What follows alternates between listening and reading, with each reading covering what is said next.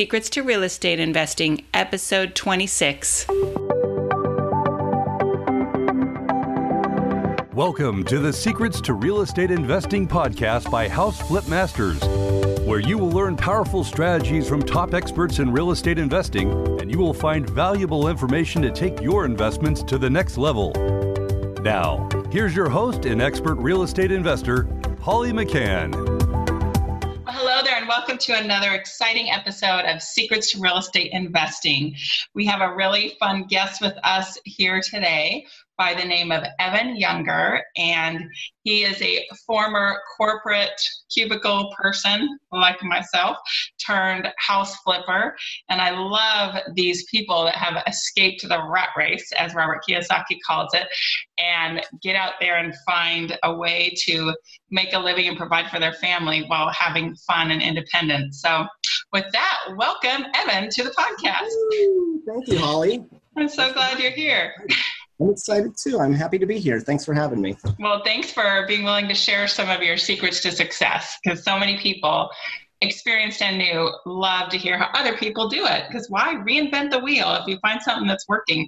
Well, first of all, why don't you tell our audience a little bit about your background and what you did before you flipped houses and how you got into it? Okay, sure. I'm like everybody else. I graduated not knowing really what I even wanted to do. And like everybody at the time, it was, I got into the mortgage industry because it was about 2004. And I did great in the mortgage industry for a while. But once 2008 rolled around in 2009, my income went down by like 90%.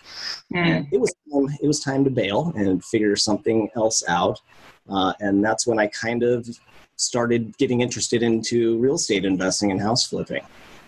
Awesome. So how did you go to a seminar? Did you read a book, or do you remember how it happened? On my lunch breaks, I would go into the parking structure and sit in my car and read real estate investing books. You know, I think it's so funny looking back on it. And I read in one of the books, you just have to put it out there to the universe what you want to do. And that's kind of what I did. And I was lucky enough to have a friend who knew of a house flipper and who was nice enough to take me under her wing and really teach me everything. Awesome. Would that be Miss Christy? It would be. All right. Yeah, Christy's. He is an amazing, inspirational person, and I think she might even be speaking soon. So if anybody has a chance to go see her, you really should. I owe her quite a bit because she really did. She set me free from having to work in a cubicle to being able to basically live, the life that I want to be able to live and do a lot of the things that I want to be able to do. So, getting a mentor and finding somebody like that is really one of the biggest pieces of advice I can put out there. Awesome. Well, and you're obviously a quality-driven, wonderful person, since she decided to eventually partner with you. She didn't only mentor you, you guys became partners, right? We did. So she was nice enough to JV with me on my first deal. And then after that, about a year or so later, we became full-time partners. And once we became partners, it really became synergistic. We must have had 5 or 6 deals in our first month since I quit my JOB and escaped the cubicle, which I did in 2010, in August. By the next month or two, we had 5 or 6 deals under contract. So, partnering up with somebody who knows a lot more than you is always a pretty smart thing to do, and she had been doing it for a while, and she was just, I really owe her a lot for bringing me under her wing and showing me everything. Awesome. Yeah, she's a great person. I'm going to be interviewing her at a future show too, so we'll get to hear about her start into house flipping too. Why don't you give our audience a little bit of a picture of what your life is like now, like your family, you have children, and what does your workday look like? Sure, I can even tell you. So I have 2 kids, 2 and 4, both girls. I'm very busy, I'm a family man. I don't even really like working weekends and stuff, so I try not to if I don't have to. But this is a great business where once you start becoming, relatively successful in it, your time kind of opens up. You can start living life the way you want to. So, like today, for example, I came in, we worked on our direct marketing a little bit. We met with a motivated seller, Then we went and picked up a check from a closed deal. So, it was a great business. Now I'm here talking to all these wonderful people on a podcast. So today's a really good day, for business. But, all my days are kind of like just random. Some days I can come into the office and be out of the office by noon. Some days I can just go to Disneyland and take a day off. And some days I have to work 12 hours. So, it's just the life of an entrepreneur, I guess. Well, that's really awesome when you can go to Disneyland on a weekday and avoid some of the lines. And what a fun thing. I remember going to Disneyland when my kids are little, and it was magical. It wasn't so magical when they were 10 and 12. And after a while, I'd say, I'm bored, Mom. And, how lucky, though, that my kids got to that point. They had so much Disneyland that it wasn't fun to them. Maybe I spoiled them. Who knows? But I think that's wonderful that you get to be with your kids. Well, let us talk more about your business. Let's get some insights into that. Why don't you start by telling us about how you get your deals? How does anybody get their deals, right? That's the question everyone wants to know, especially if you're in California. It's so tough to get deals, and it is tough. A lot of people just so interested in turning something ugly into something beautiful, right? Everybody says that, but who wants to go out there and make 300 offers and, get told 299 times no?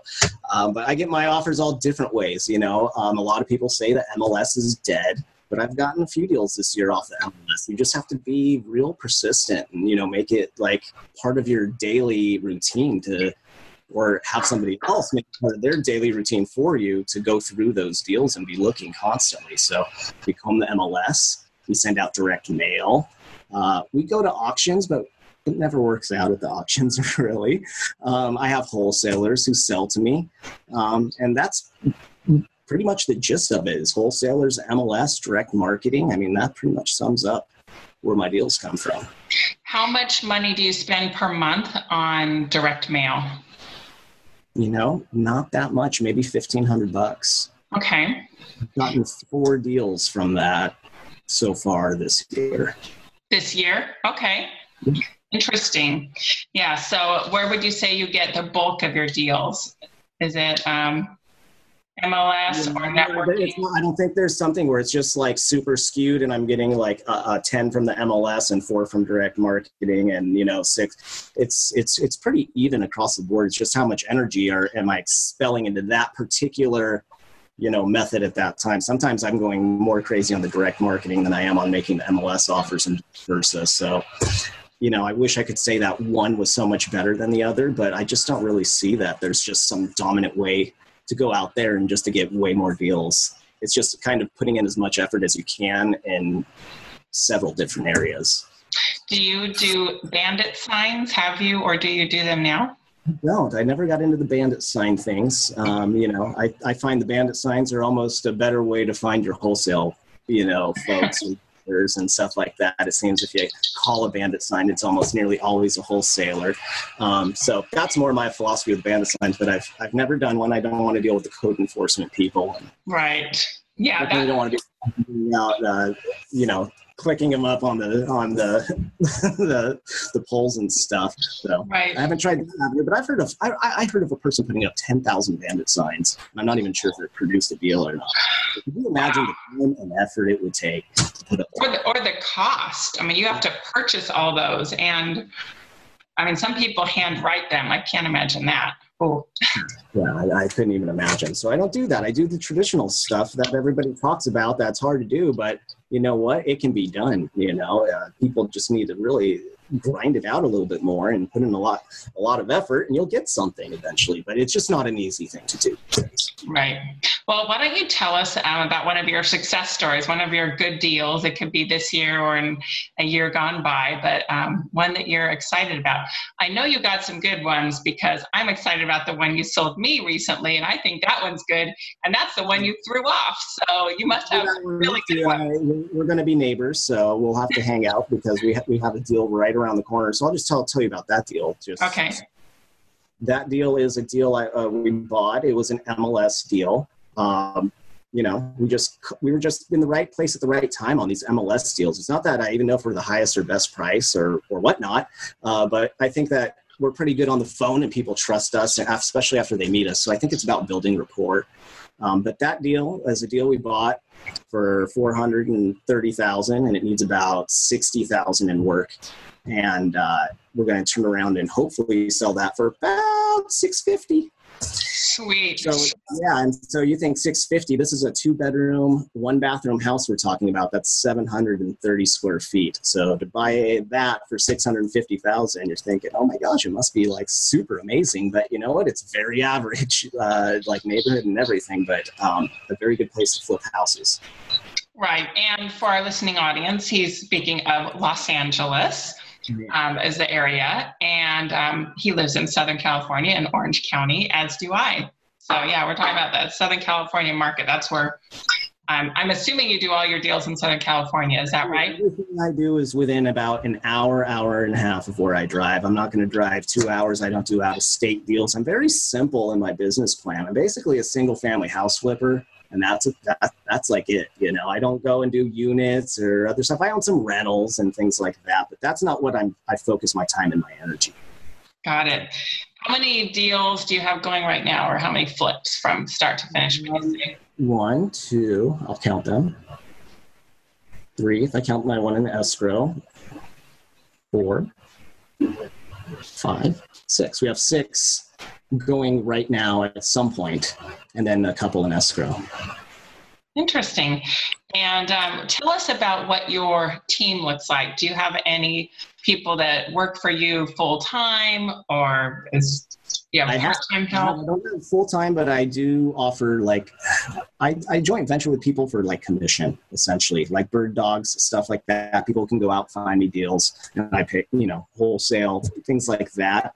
But I don't have a big staff of people. I've had assistants over the years and whatnot, 1 employee, but I don't have a giant team. Now, of course, I have escrow companies and title companies and lenders and private money people. So, of course, I have a giant team in that sense, but I don't own a corporation with, 50 people work under me.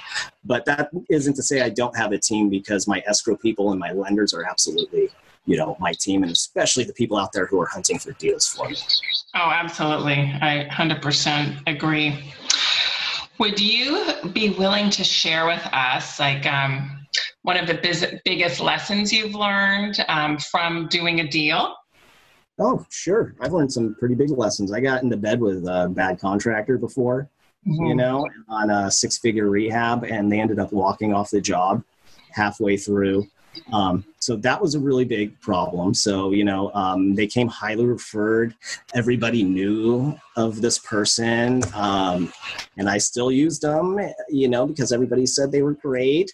And then halfway through, they said, we're not going to work on your job anymore. So you're going to have to find somebody else to finish. And it turned into some giant fiasco, It was just the house, the project taking probably 6 months longer. And, it was just a nightmare for something to go on like that. Because when a new contractor tries to take over an old contractor's work, they come in and they're like, all of this is garbage. It's got to go. Point.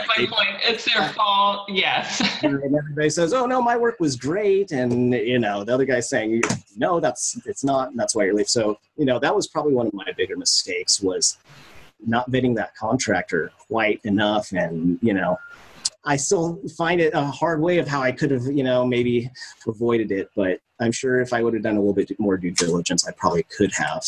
Or handled it better once I was in the midst of everything. But that was probably my biggest one. Screwing up with a contractor on a $100,000 rehab is a tough one to get past when they walk off a job like that. But it was on a great year where it's like, even when I lost on a deal, I had enough other success going on where in the end, it was a learning lesson. But it wasn't anything that kept me down or destroyed me. Awesome. Well, and I think that leads into another point, that clearly you operate this way. We haven't come out and said it, but you don't want to put all your eggs in one basket. You don't want to put all of your time, energy, and money into one deal. So if you've got 6 houses going on, I'm just going to throw some numbers out. These are not Evan's numbers, but if each house was like a $500,000 house and he had $3 million worth of projects going on, what if he had one house that had a $3 million value and something went wrong with that and held him up for 6 months? Oh my gosh, that would be so painful. So it's really important that you diversify your your time, your energy, and your money, because bad stuff happens. I had a horrible contractor thing too. When we're done recording this, we're gonna have to trade stories, see if it's my same guy. But yeah, you do your best. You always, and I think it's important too, you have a great attitude about it, not to beat yourself up about it and not to quit. Like, you learn your lesson. You're like, I made the best decision I could with the information I had. I've learned, okay, maybe next time there's some other things I could do differently. And it's also great to be listening to podcasts and other people's stories and speakers to kind of learn from their mistakes and their advice. Sometimes it can save you, but even us experienced people, we've both been doing this many years.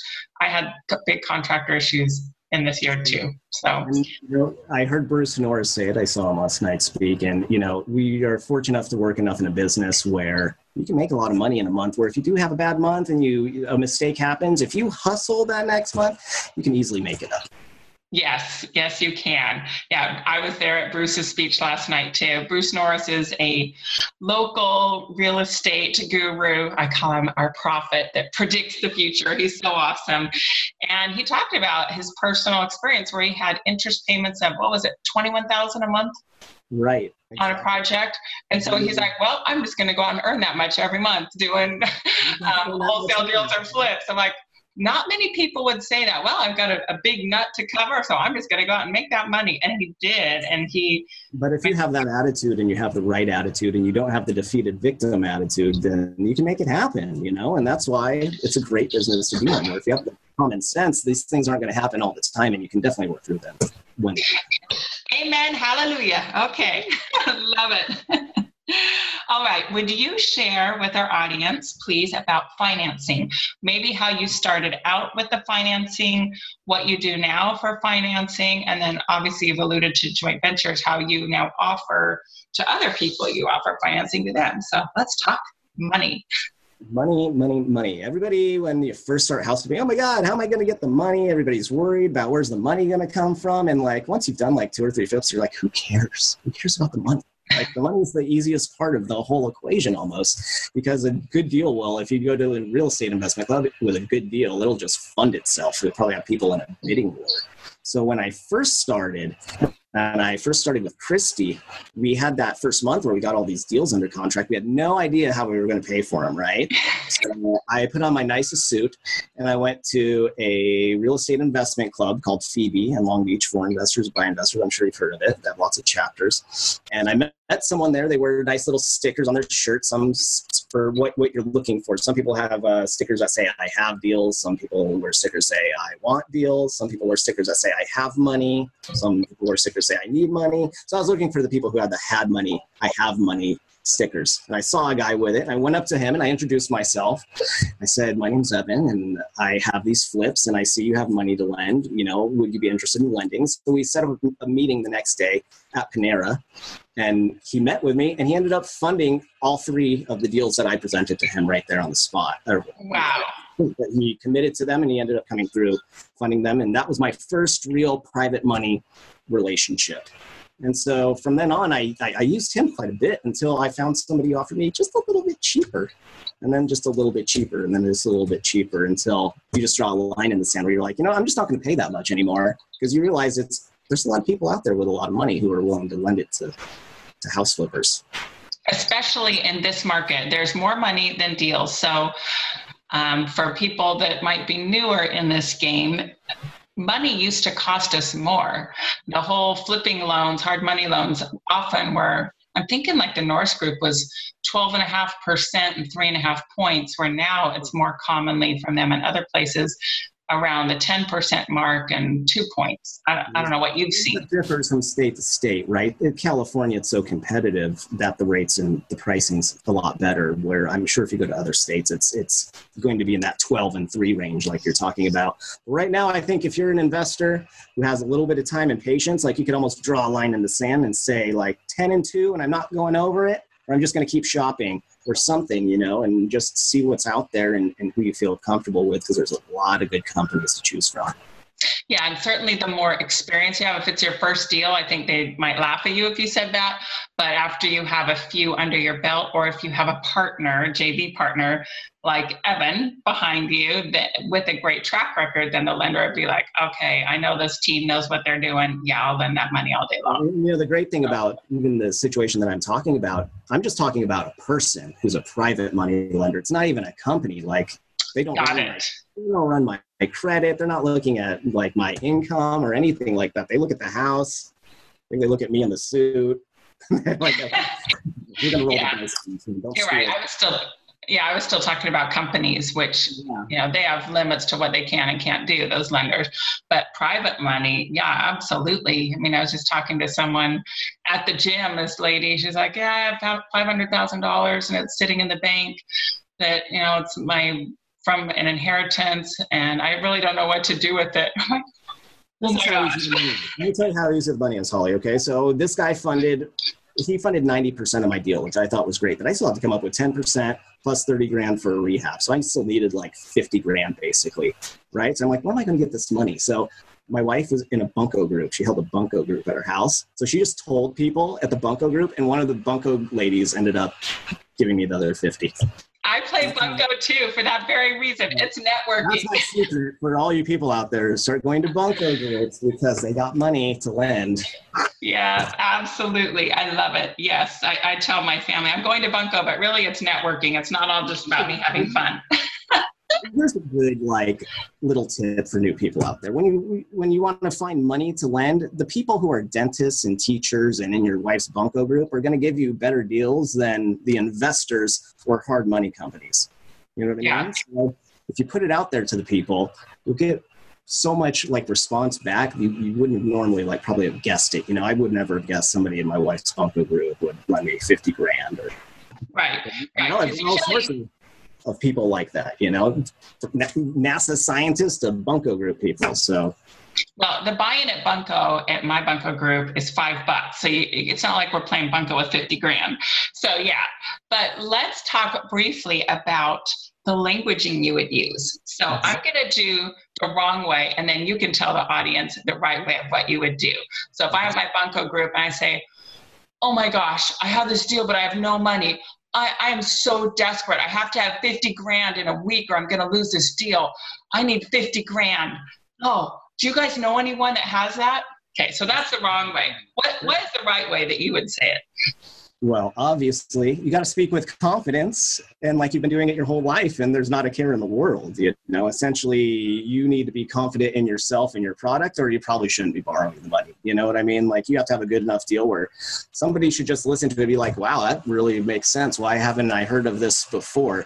You know, so instead of saying something like that, you should say, you guys wouldn't believe this amazing deal I have. You know, I have this deal. I'm going to make money. It's going to produce such great money, and I actually have space in it if somebody wanted to come in, you know, and to get a piece of it, you know, so we could kind of throw it out maybe like that. You know, it's all about your presentation and how you're presenting yourself. You know, I don't wear suits ever, but I wore a suit it's probably the last time I wore a suit was that day. I never wear suits, but it's all about the perception that you're giving, you know, that person.